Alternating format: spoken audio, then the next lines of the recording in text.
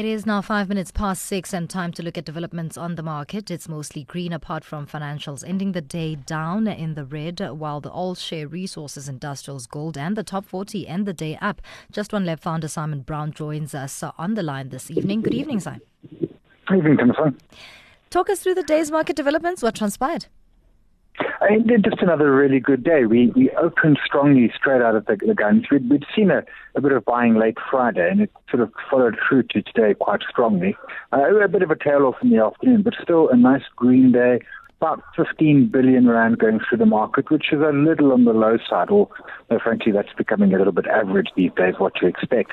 And the all-share index went through 60,000, but closed about 24 points below it. But as I said, records all round. How did the rand fare then? Rand was having a bit of a wild day. We saw some weakness continuing from late last week, and I think it's been driven both by internal issues, but I think also a stronger dollar that's sending our rand at one point out to 14.24 today against the US dollar. Moving on to company news now, let's start with the first rand cash offer for Aldermore Group. Yeah, I mean, a monster offer, some 20 billion odd rand, depending on the exchange rate at the time, which is big. I mean, even for First Rand, it's probably less than 10% of their market cap, but it's still a big deal. It's a lot of money. It's an interesting move. They're not a traditional bank. They don't do transactional banking and the like. They came out post the financial crisis of 2008, and they'll do savings and mortgages and buy-to-let for individuals. They do a fair bit in the business banking side as well. In some ways, they're sort of like Capitec in the sense that they're new and nimble and haven't got the legacy that the big banks have got. But of course, Capitec is in the transactional space. Right. It's going to be tough for them. I mean, UK's Brexit, it's going to be a tough market, big deals. They're paying 1.8 times book value, which is a little on the higher side. It's not as extreme. I mean, First Rand's probably at about a 2.2 book value.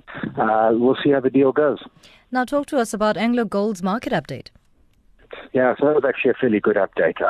They got their production up, which is really the key thing. You can't control the price that you receive. They are price takers. That price is determined by the market price of gold and, of course, what the rand-dollar exchange rate is. But your production is something you can control. Costs you can control. And they did well in both. And the stock at one point today was up over 4%, closed off the highs. But a really good-looking update from a gold miner, which is, they're a bit spotty, but Anglo Gold Ashanti is probably one that delivers more good news more consistently than some of our other listed gold miners. Then Redefine came out with results. Talk us through that.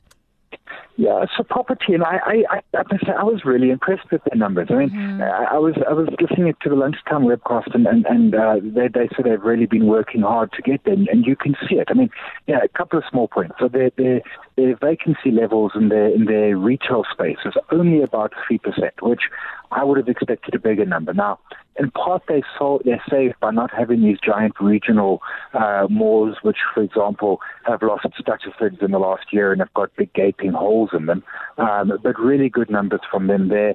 They're still buying assets. They're still expanding. Their office space is high quality, and again, taking a lot of work from them. You can't just sort of sit back and say, the foot traffic will come, we can push through the rental increases every year. You've really got to engage with your tenants. You've got to really work those assets. And this was a really, really good set of results. I think we're going to see some coming through. They're going to be a lot less great than these. It was only about 6% up, but in this environment, that's a winning number. Right. Rubix released interim results. How did they fare? So you would think on the surface that they're going to have a really, really tough time of it. They're in construction, obviously. They do a lot of road maintenance and development and the like. Earnings were flat. Order book looking good, but they actually had some positive comments they made, particularly around the road division, where they're doing sort of resurfacing and new roads and the like. And obviously, that's in part that's provincial. It's also sometimes at city level, and I really expected a lot tougher set of numbers out of them. That said, good numbers in a tough environment. it's still a space that I'm not liking construction. I'm not seeing it getting easy for them. And producing good results is really credit to the management team, much like Redefine. But it's still a space that I'm looking at and thinking, this is just tough, and I don't see it getting any better anytime soon. Lastly, Rolf appoints a new CFO. Tell us about that. Yeah, so they've had a large shake-up. They had problems with their results, which they had to restate previous years.